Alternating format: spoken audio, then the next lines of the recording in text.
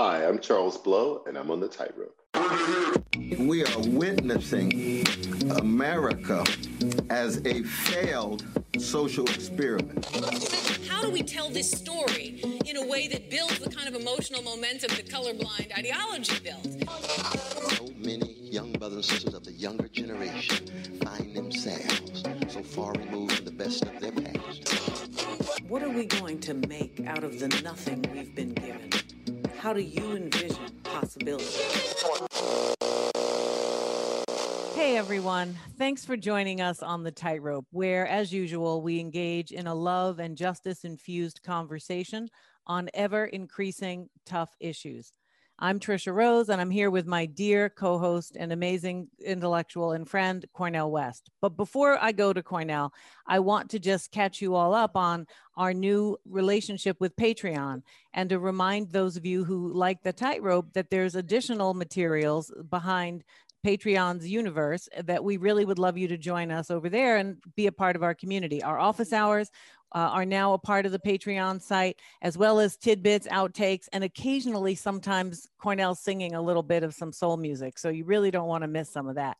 So if you want to be part of the Tightrope community on Patreon, please join us at patreon.com/the Tightrope Pod and continue to stay fortified as best you can. Cornel, all right, let's jump right in. Before we introduce our fantastic guest, it's good to see you. How are you? Got a special brother today, but we're going to reflect a little bit. First, I want to say it is a blessing to be in conversation with you, my dear sister. Once again, I don't take nothing for granted. Each day is a gift and each breath is a breakthrough.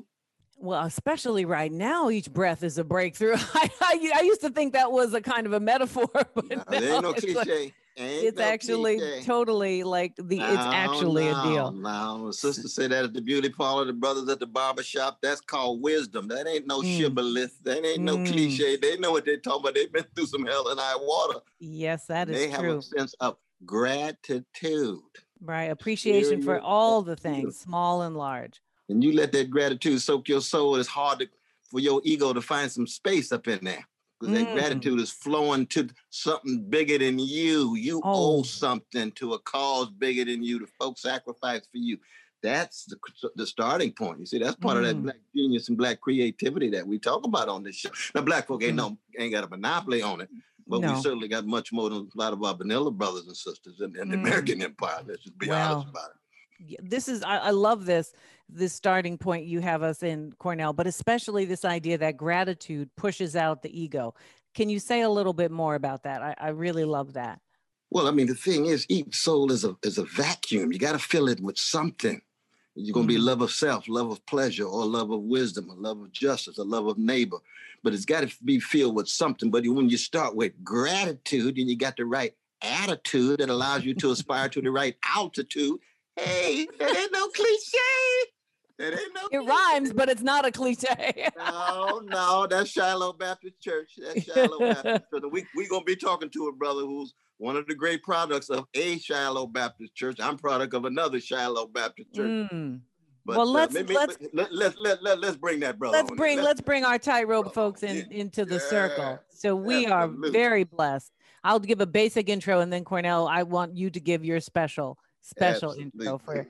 We're very fortunate to have the extraordinary journalist and writer Charles M. Blow, who is an op-ed writer for the New York Times, among many other things, and frequently appears on CNN and tells it like it is and doesn't hold anything back and is precise and brave in many ways. I'm not sure I would say half the things he says in public on a front page of on the op-ed pages of the New York Times. He's the author of the best-selling Fire Shut Up in My Bones a few years ago, and he has a new book out called The Devil You Know, a Black Power Manifesto. And so we're thrilled to talk to them about all kinds of things, including this fantastic new book. Cornel, give Charles M. Blow the Cornel West introduction. We want the world to know that this brother Charles Blow, coming out of Gibson, Louisiana, and Shiloh Baptist Church, but he's one of the few Black intellectuals and journalists at the highest levels of the American empire who has a genuine and deep love for Black people. And that's not putting anybody else down. But it's very difficult to be in those spaces and not get so co-opted and so reshaped in such a way that you become accommodated to the mainstream structures and lose not just the idea of roots, but really revel in and remain immersed in a profound love of them. The love of Black people is different than promoting justice. A lot of people promote justice on a superficial level, you know what I mean? But justice, you know, it's only justice soon degenerates into something less than justice. You got to have a deeper love. And so when we introduce this, brother, the world needs to know he has written a love letter to Black people in his manifesto. And he's saying, I have a vision, I have an analysis, and I have a witness that I'm exemplifying in terms of the call for a power shift. And so we want him to be able to reflect on this book, but we want to thank him so very, very much for that. And I want to start this way, brother, because your book begins with a moment of stillness. And by stillness, I'm talking about Frederick Edward Blow, your precious brother who died last year. Tremendous style, dignity, honor. And the last book in your text is Move. You go from stillness to motion to movement. Tell us what you have in mind in this powerful text that you've written as what I'm calling a love letter to Black folk. It's a rather simple theory, which is that at the end of the Civil War, 3 Southern states were majority Black, another 3 were within 4 percentage points of being majority Black. The only reason that we Black people were not head of power in those states is because they were terrorized out of them. If the Great Migration had not happened, and I understand why it did, but if it had not happened, but the Civil Rights Act and the Voting Rights Act had happened, Black people would control up to 14 Senate seats. Black people would control possibly as more electoral college votes than New York State and California combined. That if Black people voted over that period the same way that they vote today, you would not have had a Republican president for the last 50 years. The Supreme Court would look completely different than it does today. I am saying to Black people that half of the power in America is reserved for the states, and that's how the framers designed it. The Constitution specifically says any power that we are not specifically here saying belongs to the federal government is reserved for the states. Most of what Black people have marched about, complained about, pleaded about are largely state issues. Mass incarceration is largely a state issue. Most prisoners are not federal prisoners. Criminal justice is largely a state issue. Educational policy, health policy, largely state issues. If you want to truly feel what power feels like in America, you have to increase your power on a state level, meaning return to the places where you were the majority or near majorities before the Great Migration. You're making a very provocative, I think, to many argument that we African Americans would be able to be not only majorities, but that in being majorities, we would be able to control a whole range of state-based policies and practices, many of which African Americans have been complaining about. So tell me and our listeners why you believe that being a majority would put us in political power, right? Because you could make the argument that we were a majority in those states before, right? So walk us through how you think that would translate, because I think it's an important part of what you're arguing. You could take Mississippi, for instance. Mississippi gave us our first 2 Black senators. At that point, senators were not popularly elected. They were elected by state legislatures. But because Black people were the majority of the voting population in Mississippi, Black men, that women couldn't vote at the time, they had enough power, they had enough delegates, they had enough power to go to the party establishment and say, we need one of these senators that we're going to appoint to be Black. And that's what they did. Now they gave him the senator who had the shortest time left on his tenure at that point. But they gave him. But that's what power looked like. Right? We don't have that. I mean, Warnock here in Georgia is a fascinating example to me because it is the first time in American history that a Black senator has been popularly elected, and the majority of the electorate that put him into office of his base was Black. First time ever. Now, in theory, it doesn't matter, it shouldn't matter who is part of that coalition. But in practice, people are most beholden to the people who bring them into office. Mm-hmm. And so they can't upset that block of voters. This is the first time the majority of them were Black. Those are the ones you can't upset. It makes a huge difference. And the thing that's important to understand about increasing your share or even going over into majority is that even when people do things like gerrymandering and try to limit the power of your vote, doesn't work on statewide races, doesn't work on the governor's race. You can't gerrymander the governor's race, that's a statewide election. Mm-hmm. You can't gerrymander your senator's race, that's a statewide election. You might be able to make some headway on the state representatives, mm-hmm. but not the Senate. Judges that are elected on a statewide basis, you can't gerrymander that. So that's what power looks like. And it's important to remember that it may not take a majority for you to get your political goals met. Now, Georgia, last time Georgia was blue was 1992. Black people were only 25% of the population of Georgia in 1992. This year, they are 33% of the population of Georgia. The Black population of Georgia doubled between 1990 and 2020. But that was only 1.7 million people, right? You may not even need to get to 51%. Just with enough young legs and young energy and young thinking can change the dynamic.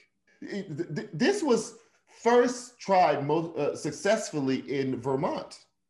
Early 1970s, two Yale law students wrote a paper in the Yale Law Review called Jamestown 70, I think it is. And they argued for this thing, which they call radical federalism. All you young white hippies protesting against Vietnam War, that's not going to get it. You're not going to be able to have a revolution. You're not going to be able to overthrow things. Doing things by force is not going to work. They have the military. But what you can do is take over a state. The smallest one is Vermont. Doesn't take that many people. Go. Writing for Playboy picks up on this and writes a whole article saying, take over Vermont. Young white people, by the tens of thousands, pick up their things and move to Vermont. They sleep in the fields and communes and all sorts of things. Do they outnumber the people who exist already there? They do not. But just that infusion of energy and thought and revolutionary thinking changes Vermont from one of the most conservative states in the union to now one of the most liberal states in America. In 2008, Barack Obama gets his largest share of the white vote in Vermont. I like the idea of thinking about it as clean majority. May not even take that much. And of course, and here come Bernie Sanders as well in terms of being a product of that very movement that you're talking about. But let me just ask you a question, brother. I've been blessed to have a brilliant student from Mississippi. He's a Black Rhodes Scholar. His name is Darrell Brown. We call him Brother Field because he's related to Curtis Mayfield. He's third cousin of a genius from Chicago named Curtis Mayfield. But he's writing a dissertation on a call for Black people to return to the South. Oh, I said, very interesting. Wow. Brother Charles on the same wavelength. This is very interesting. Now he focuses on Mississippi. Yes. So he's talking about Sister Ward and Brother Lamont and of course Brother Banner, David Banner, Mississippi, 2003. When he tells a story though that is very interesting, he talks about Russell Long being on the floor of the Senate 1964, promoting his Black Relocation Commission, which was a call to push Black people out of the South, because as long as Black people remain in the South, white power could never reign. He had introduced the bill in 49. It came back in 54. Then he came in 64 real strong. Then the Klan and the others had to reverse freedom rides. Let's get Black people out of the South. They got freedom rides going in with the courageous progressives, but let's push them out of the South. So now say, whoa, so now here comes Brother Charles Blow out of a sense of desperation, because you're desperate like all of us, given this suffering that's out here, yes, given this social misery. We got to find a way out, right? Mm-hmm. And so lo and behold, you get now a cacophony of voices So you take the midnight train to Georgia. Okay, you going on to Atlanta. Some going to Mississippi. Others going to Louisiana. And you going back and forth to Louisiana because you got your love folk there, right? Yes. But let me ask you this then, that what constitutes for you the major impediment in the Black context? Because your call is not just for political power. You're talking about spiritual power. Yes. You're talking about Black honor, Black dignity, Black self-respect, that Black self-confidence. What constitutes a major impediment within the Black context for this? There are several. One is there's a whole Black power structure that has been built up in what I call destination cities, the cities to which Black people migrated during the Great Migration, that depends on having large groups of Black people in those cities, even if their power is diminished. Can you go whisper to the Black people and get them to support Councilman so-and-so? Can you go whisper to the Black people and get them to go, the mayor candidate so-and-so? So there's a whole infrastructure that will be definitely object to this idea because their power is contingent on their proximity to white power. In addition to that, there are Black people who have bought into the jingoism, the civic jingoism around sports teams. And I'm known for, this, my city is known for this and my city is known for that. Leaving aside the fact that those same cities have relegated you to certain parts of those cities that have essentially become permanent refugee camps since the Great Migration. Leaving aside the fact that there's whole areas in those cities where concentrated poverty has bloomed in a way that it has not bloomed other places in the country. Leaving aside the fact that most of the most high profile cases, Black Lives Matter cases, have actually happened in those cities, right? And so we brainwash ourselves and say, oh, my city's better than you, my city's better, and half the places we talk about we've never been into, half the places we're not welcome to, half the places there's no Black person on the board of that museum or that civic institution or that baseball team or that football team or that basketball team. We have to reassess what power looks like. And I think it is heartbreaking to say this, but I believe absolutely true that because we have been starved of real power for so long, we don't even know what it feels like. We've never had the governor in a majority Black state responsive to Black people. We've had a Black governor. We've had Reconstruction, we had one in Louisiana, but responsive to Blackness, not because white people said, okay, we're gonna give this a shot this time, and then quickly rebel against it, but because we decided that this was the person we wanted. What does that power look like? What does it look like when you actually address issues of Black oppression? The only reason that there is oppression in America is because America says we want it. This idea of like, we need to have the hard conversation about race is the most ridiculous thing I've ever heard, because it's not actually a hard conversation at all.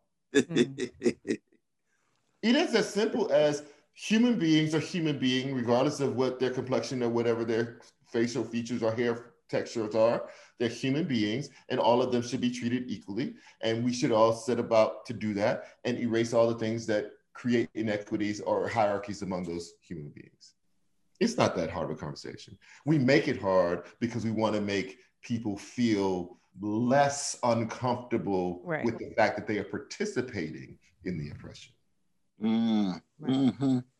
So I mean, I read this as a strong critique of the Black leadership class and even a kind of indictment of the decadent elements of the Black bourgeoisie.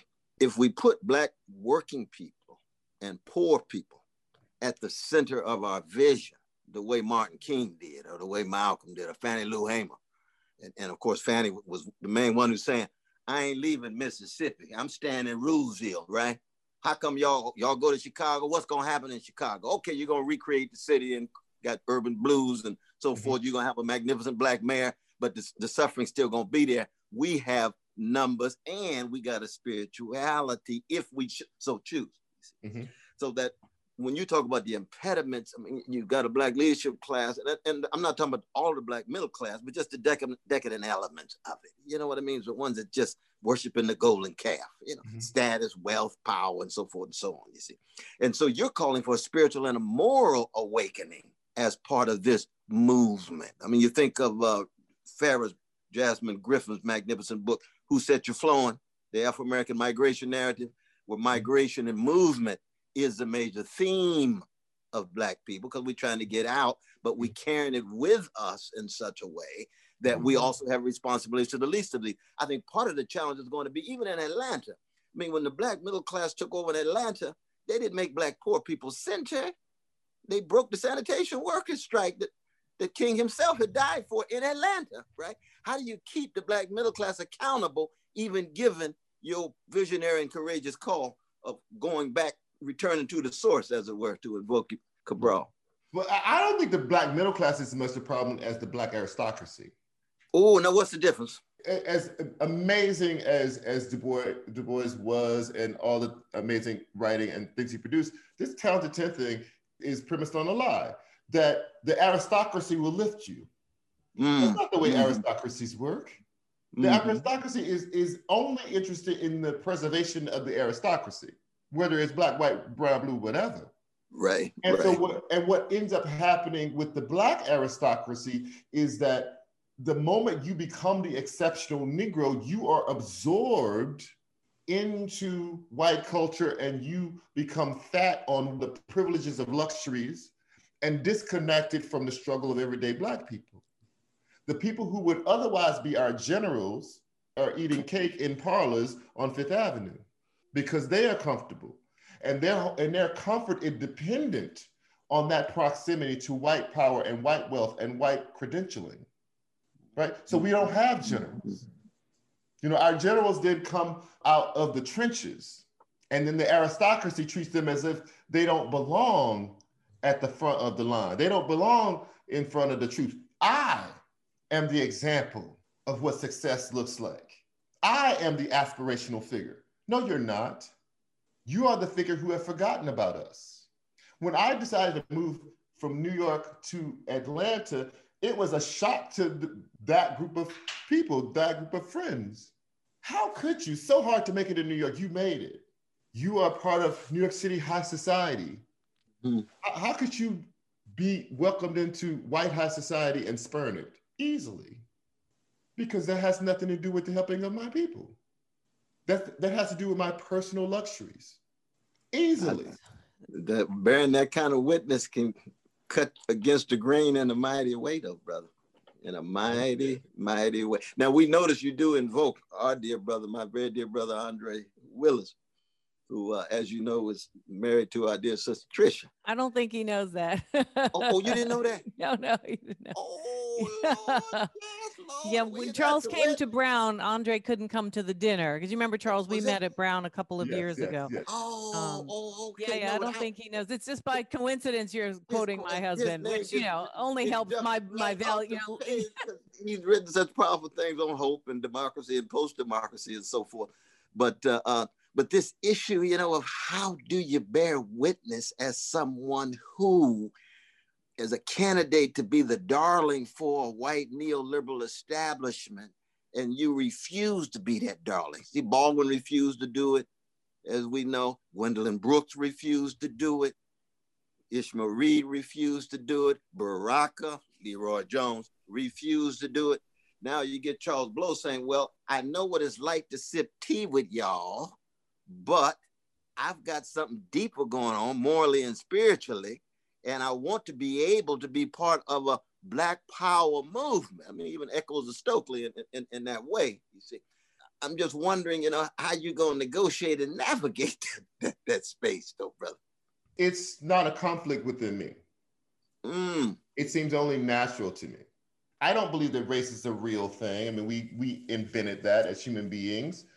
We just look differently and whatever, but biologically, anthropologists tell us this thing that you are calling race doesn't exist that way. But racism is absolutely a real thing with a structure and a history and a legacy. And if I am to be my best human being, it is my job, my duty, my moral responsibility to fight this thing that causes inequality for some people and benefits others unfairly, not because of merit. So it's not a conflict for me. Right, it's not a conflict. No, I see. Oh, it's a conflict for a whole lot of other folk, though. Yeah. It's a whole lot of other folk. Ooh, well, I mean, they get that memo. Say, "Oh Lord, have mercy." Oh, that's too much for me. But go right ahead, though, Sister Tricia. No, that's important. No, I think that's important. And the question of the consequences of those choices are always complicated because what you don't see is what you don't see, right? So that's why it's a powerful decision. It's one thing to know what you're giving up. It's another thing to not have any idea really what that would entail. So let me ask you about this distinction between aristocracy and middle class, because I think it's important. I completely agree with your identification of this elite group of Black people, right? Which is well more elite than a middle class Black person could be. And there's a function to that aristocracy that I think you described well.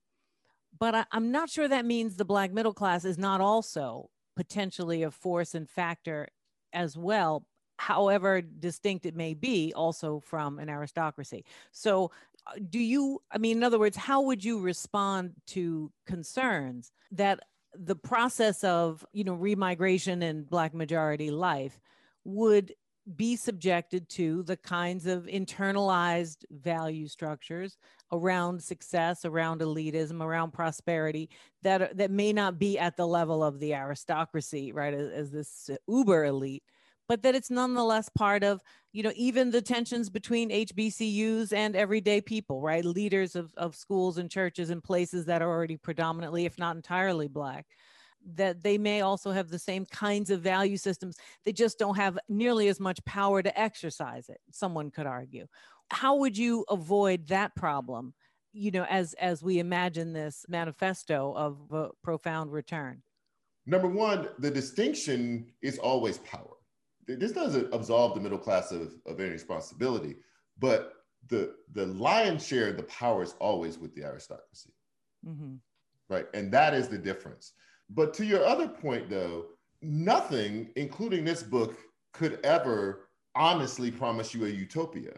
We are still going to be talking about societies. Societies are made up of human beings. Human beings will have its scoundrels, and it will have its geniuses, it will have its do-goods, and it will have its ne'er-do-wells. That's human society. What I'm saying is, can we please have a human society that is not dictated by an ethos of white supremacy? Let me have my other human problems like everybody else. Yeah, just have your regular your regular scoundrels. Yes, I just don't want this other one. Yeah. I think that's an amazing claim, really, because it's almost impossible to imagine the thing you're asking for. I mean, I'll be really honest. That's why I think it's such a fascinating idea, because you're not saying that all these other human foibles are going to go away. You're saying the profound impact of a kind of ethos of white supremacy is so embedded in everything and everywhere and every place that we really have to kind of try to push it out, right? To create a different point of reference. And I mean, I guess, it's one of those things. I guess I wouldn't be in the first train car. I'd be like, well, okay, you'll call me when it looks like we done reduce some of this white supremacy, because I don't feel like moving because I'm from New York. But the interesting thing that it's interesting you say that, because I think a lot of people wrongly believe that places like New York don't have the same they do level of bias that you would encounter there. So absolutely. I encountered this argument a lot when I was writing the book. People wrongly assume that their northern place is qualitatively better and different in terms of racial bias than the southern place that they might choose.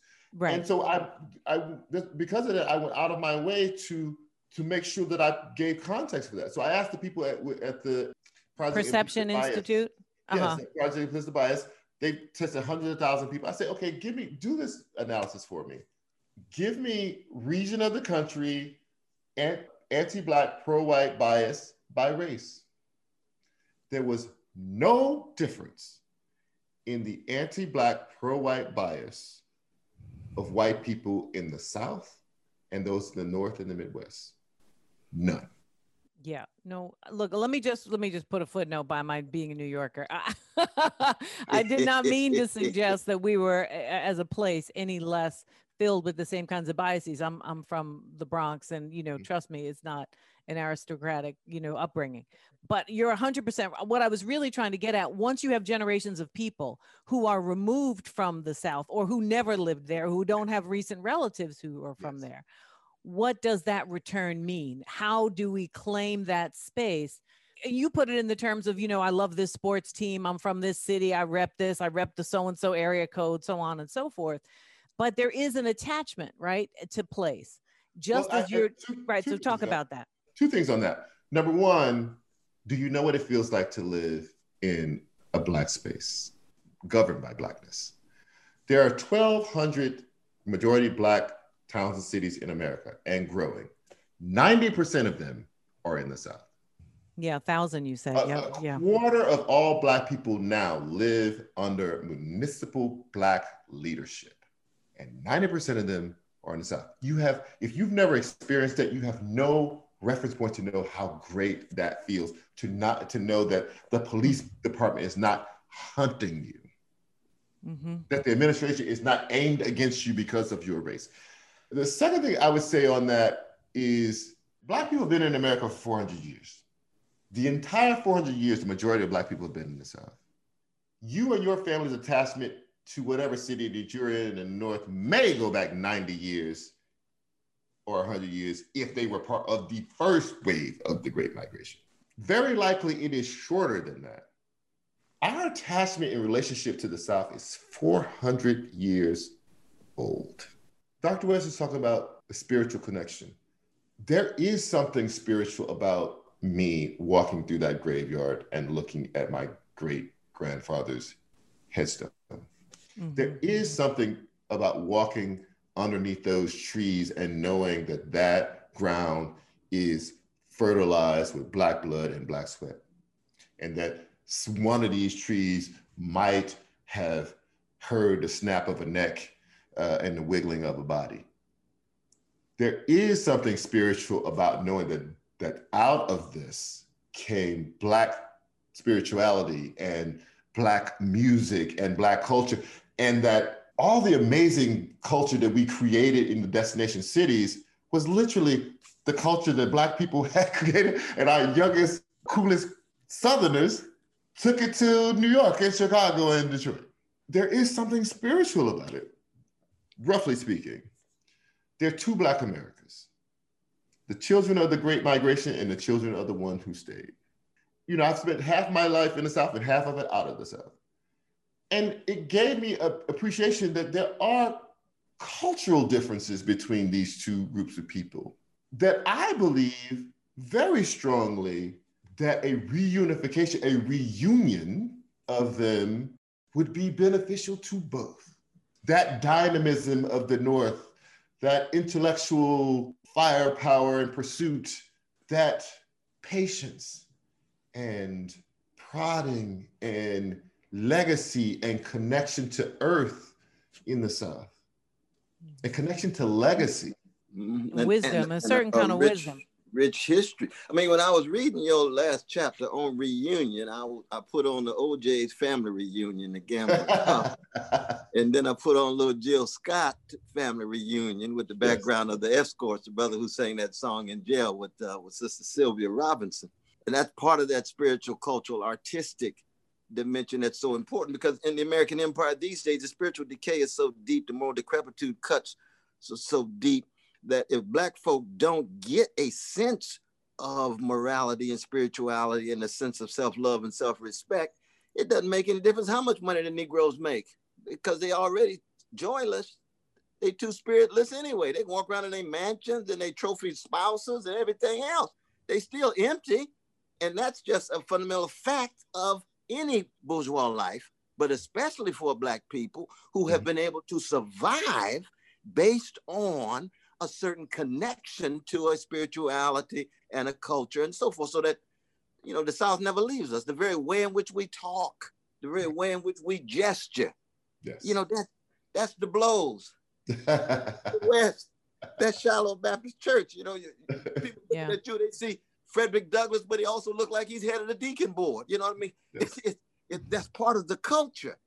Now, in a way, we're talking more about Negroes or ex-Negroes than we are our precious Black folk who have come from Ethiopia and other places. Yes. And there, you know, that's going to be a question of how you deal with that. You know, the debates with Sister Yvette and Brother Tone of ADOS. How do you talk about this in such a way you hold on to the specificity, but still have solidarity with our African and Caribbean brothers and sisters? But there is still something different about Mississippi Negroes. Yes. As opposed to Jamaican Black folk.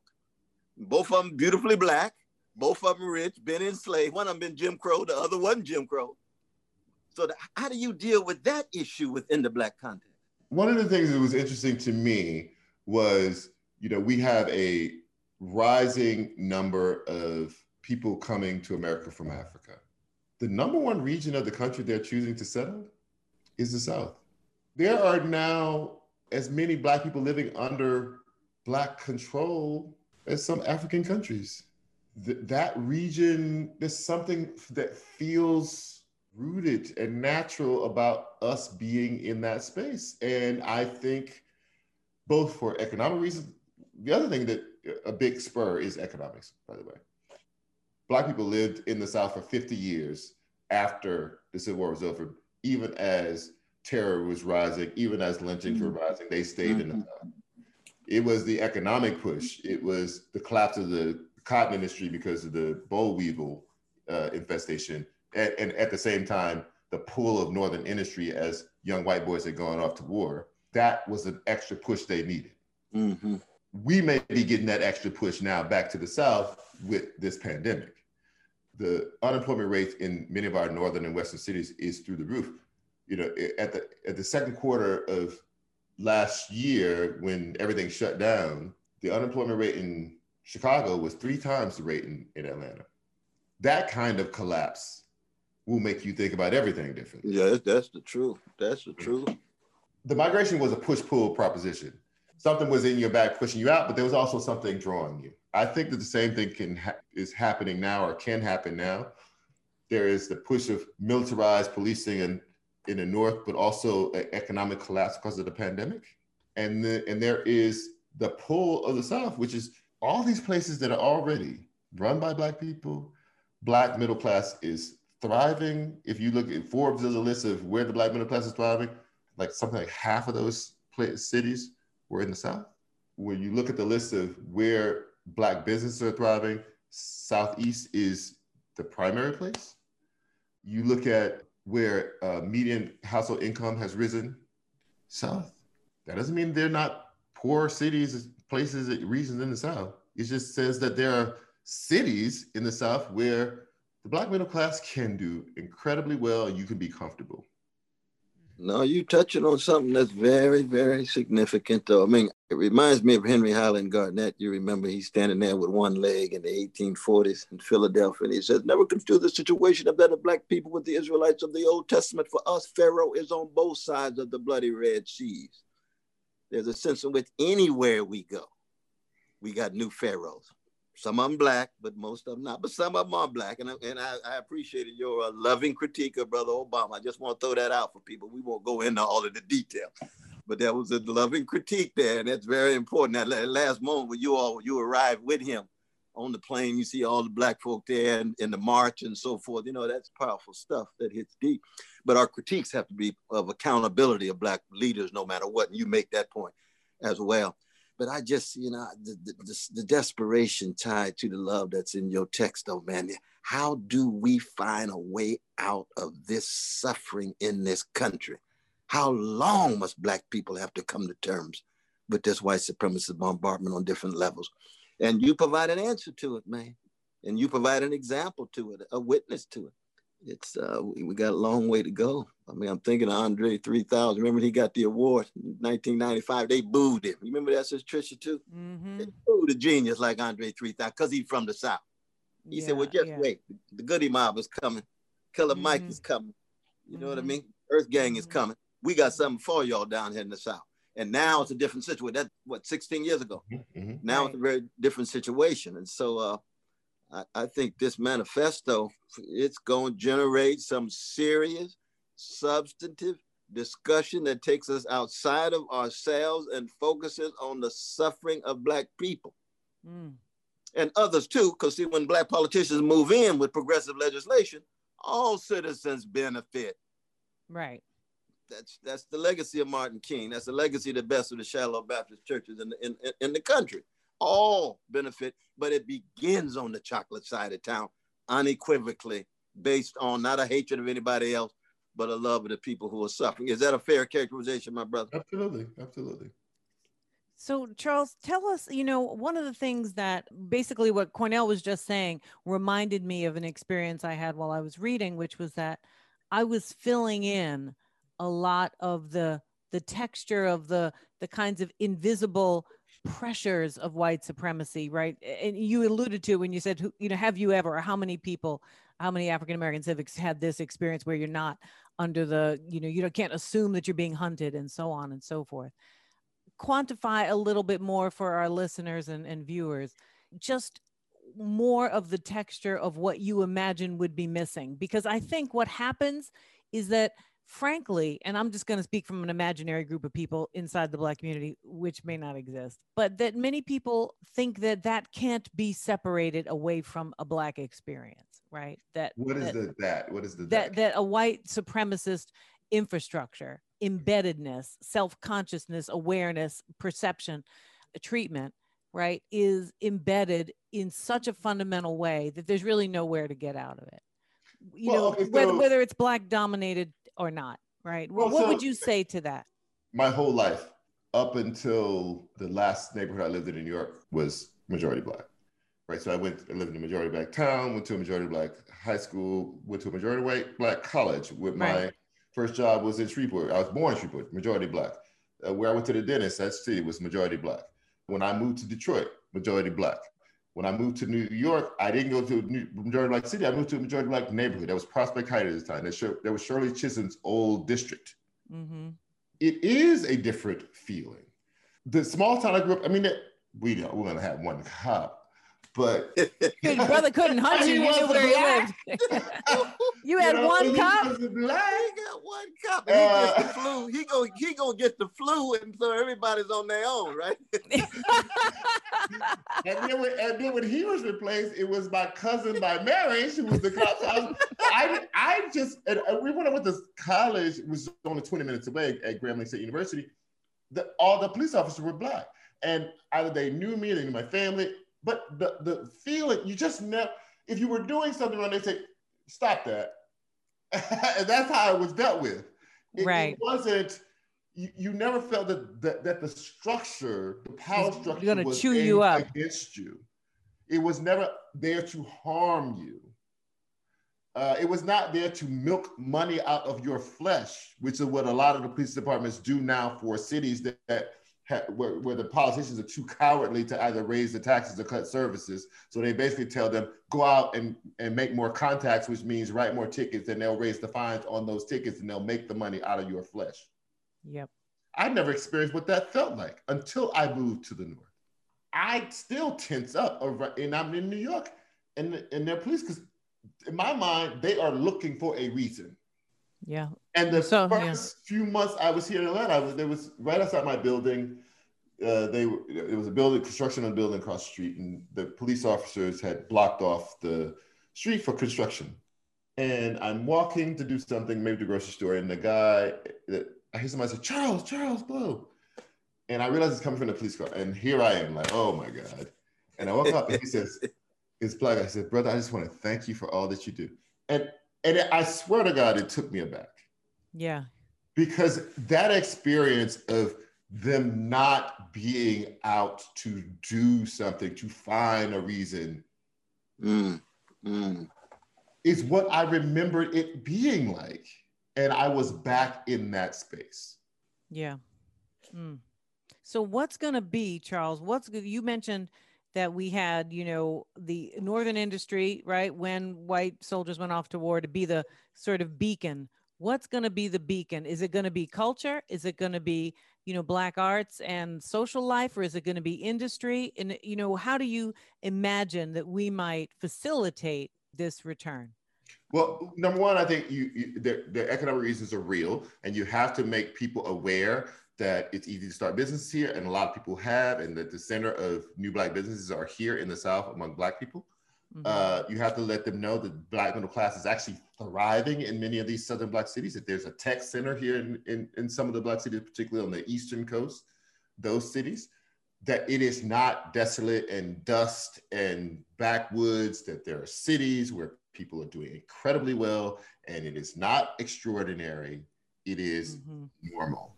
But in addition to that, reminding people that we have Black cultural institutions. They are churches, they are Black colleges, these places that have been around before there was a such thing as a migration.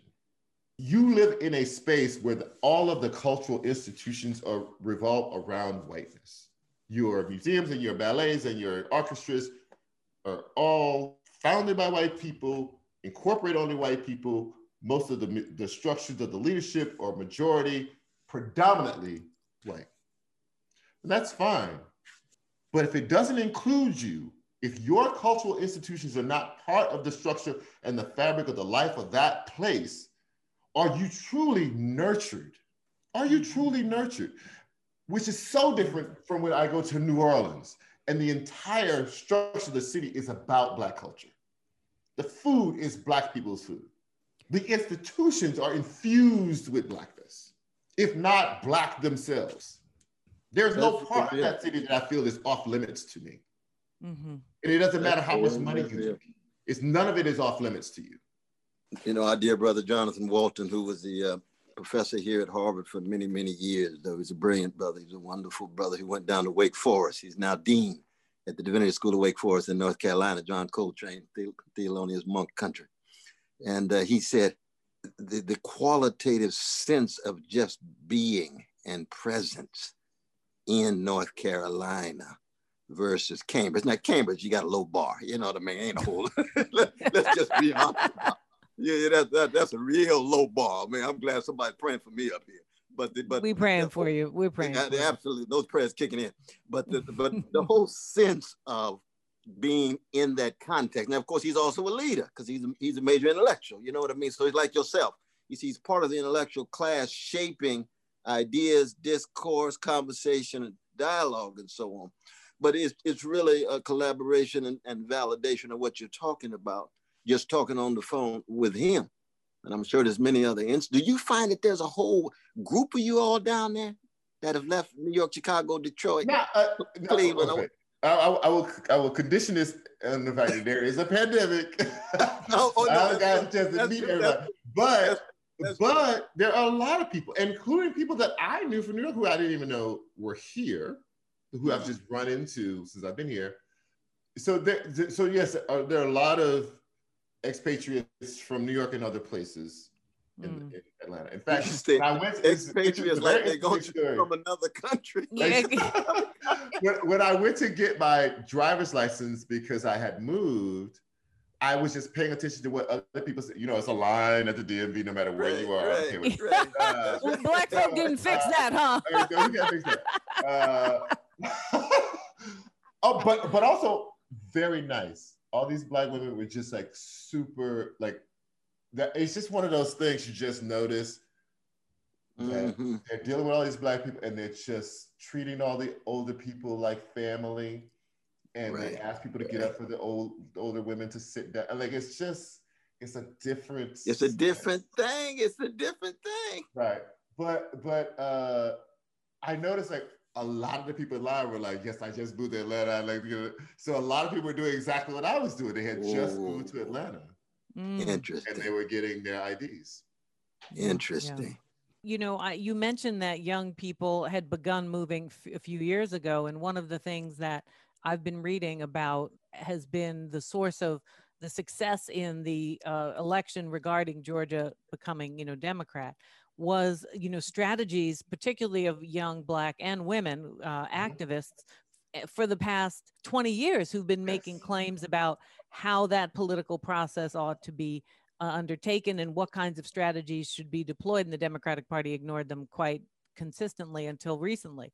Have you been tapping into this kind of transition? Because, you know, if you're talking about small towns that are already all Black, okay, but what about the political transitions of power like Georgia?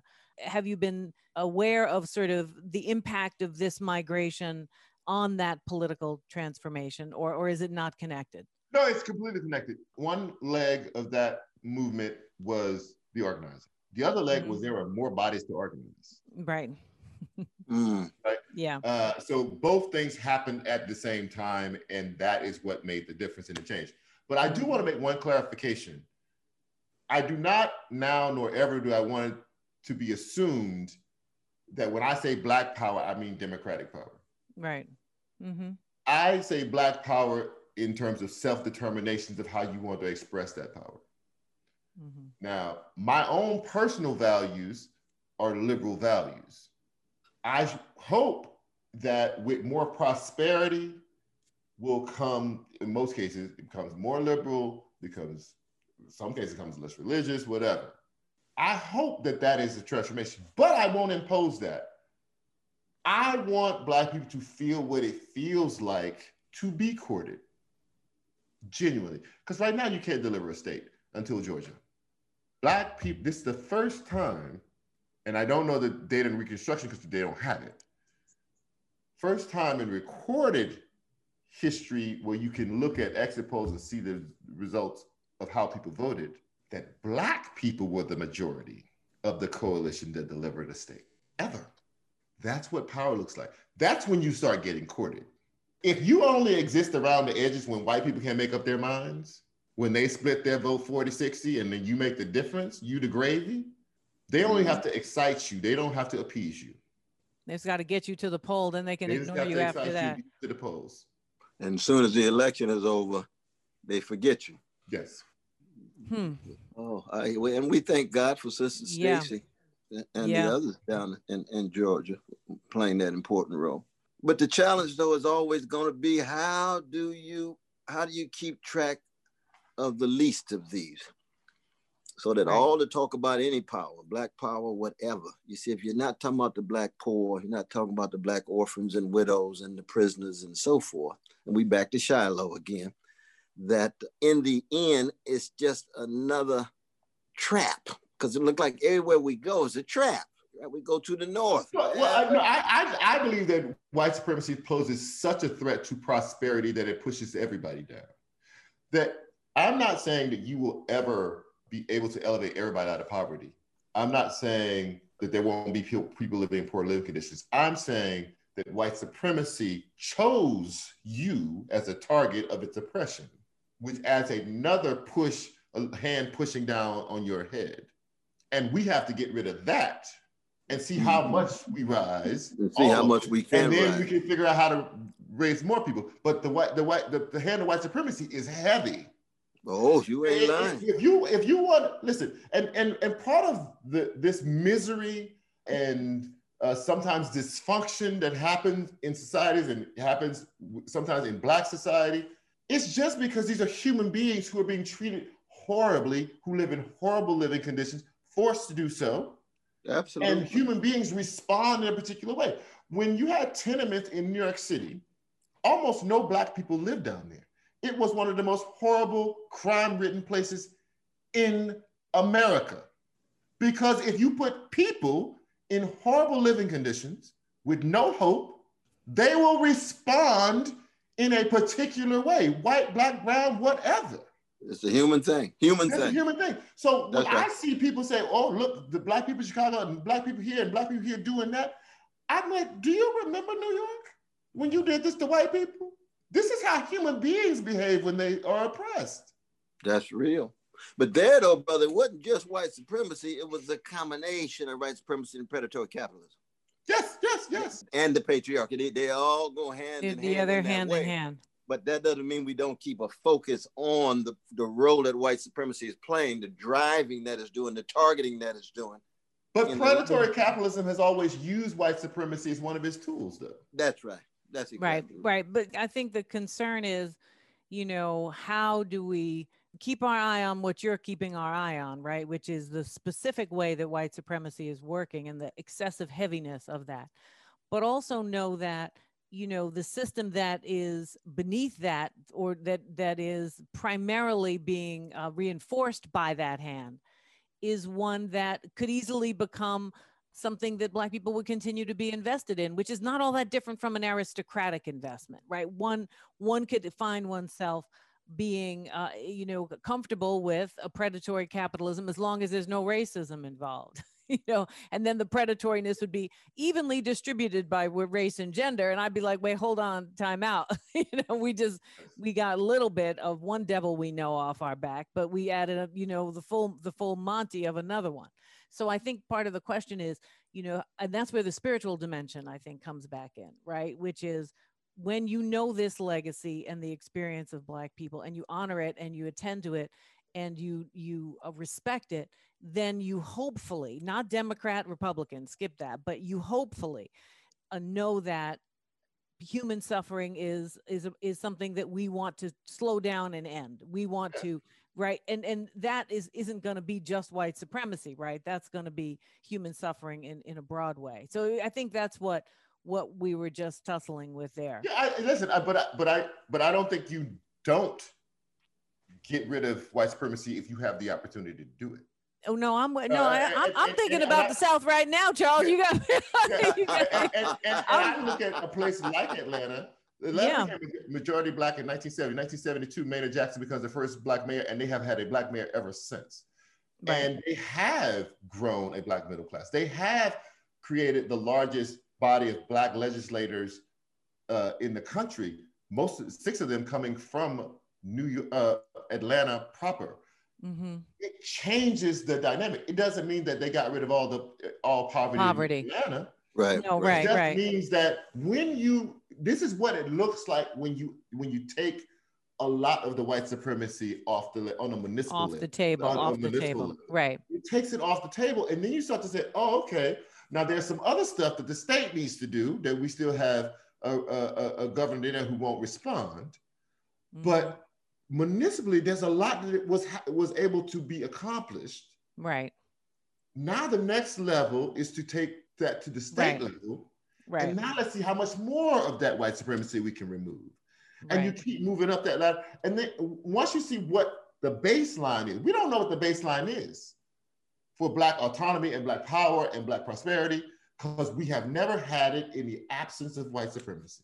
Don't even know what it looks like. Yeah. We can speculate that, this is going to happen, that's going to, we have no clue. We've never been there. And it's worth not knowing and still trying to find out compared to what we know the other alternative is. Yes. That we know. That's the devil. Now, which one's the devil we know? Racism is the devil you know. It's everywhere. You got a beautiful moment, though, on page 187, where you talk about this vision of just no oppression, Black folk being able to flower and flourish with no impediments at all. I've been blessed to teach in prisons for over 40 years. And one of the great anthems of the brothers, we always play this song, is Zoom by the Commodores. Yes. Mm. See, that's the anthem, you see. Mm-hmm. Zoom, I like to fly away. Yeah. Well, I like to fly away. Well, I like to fly away. This whole sense of getting some distance from all of this mess. Mm-hmm. This hatred and contempt and misery and so forth. And it's a flying away. It's not just flying away like we sing in church, which is going off to heaven, but it's this sense of being in a space, in time and space, where we can get some sense of what it is to be who we fundamentally are. Yes. And when we get there, we know already we human.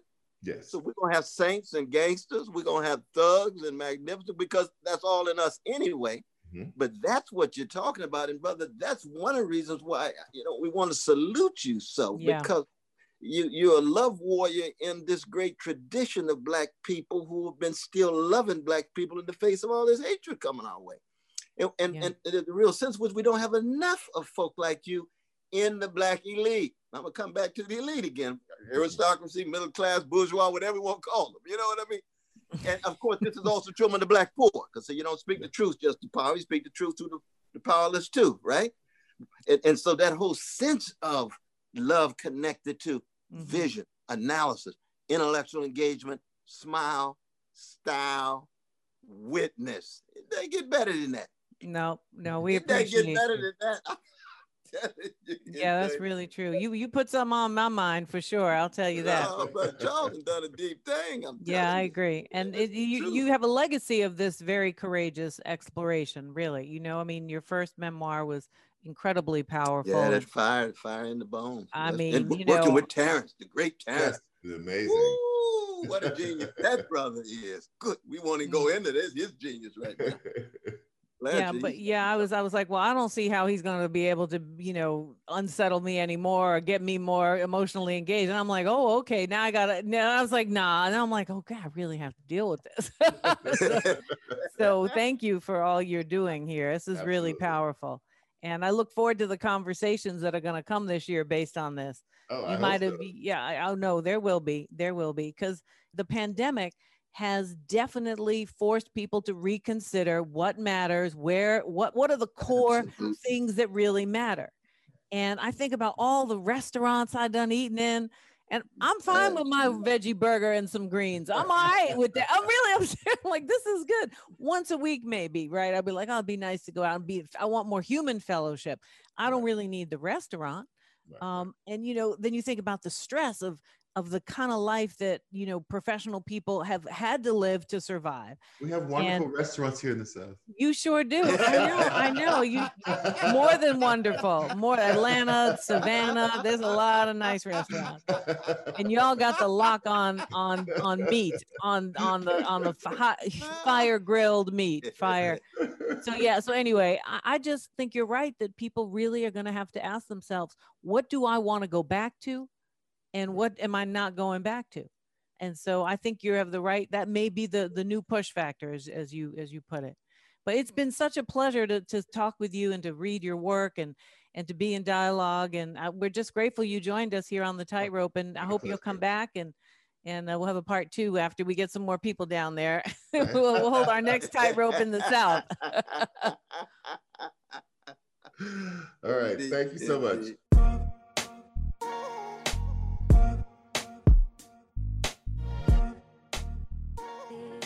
Wow, Cornell. Wow, that put something on my mind for real. Oh, I'm telling you, that was so rich. He's a special brother. He got special vision. I mean, you know, I remember back in the 70s and 80s, a lot of Black folk would leave in Harlem and Brooklyn and the Bronx and talking about, I'm going back down to North Carolina, you know, especially Connecticut, you know, there's a large number of people. Right, I remember that. Yeah, it was a big thing. And then it kind of died down and got quiet. Like, it wasn't like it was constantly going on, but it seems like it might be back, you know, and it might be a whole new context for it. I think you're absolutely right, but it's just looking for a way out. Right. You know that Zoom. I mean? You called it with that. Oh, I'm telling you, Ronald and Lionel writing that song. Ooh, yeah, I'll tell you. If we could have the physical experience of what Zoom is calling for, right? If we could live that, that's right. That would be, I mean, just think how much health we'd have. Anyway, we could be here all day, right? That's so We'd have true. so much health. You'd have health reserves instead of health deficits, you know? Right. But wow. Well, you know, I think we got to keep this theme going, because the question is, how do we get to that sense? Freedom is not just about laws, right? It's about that peace inside. It's that deep breath you can take. It's all of that. Absolutely. Yeah. That's yeah. so true. And Brother Charles understands all these different dimensions of the freedom that he writes about and that we're talking about. Yeah. Absolutely. Yeah. Yeah, that's true. That's true. Well, we're so glad, you know, of course, Cornell, it's always just I'm so lucky. That's all I got to say. I'm just super lucky to hear you all the time. I swear people might knock me over to get into my seat to sit and talk with you. So I'm holding on over here. I'm holding on to the table, brother. You bless us. I'm telling you, we just have a good time every time. I'll tell you, it hasn't been a bad time yet. And we're so happy to have our community with us, our Tightrope people. Thank you all for joining us. We're super grateful that you continue to join us and you check us out and you like us on YouTube. You share episodes. I keep track as best I can on Twitter, and it's so nice to see all the interest and curiosity as well as appreciation, because we're educators, so intellectual challenges are as much food as affirmation. And so don't forget to subscribe so you can, debate and discuss with us. And definitely, if you want more connectivity, reach out to us on patreon.com/The Tightrope Pod. We look forward to seeing you next time on The Tightrope. All right, Cornell, I'm going to see you there, right? All right. My dear Sister Tricia, stay strong now. Will do.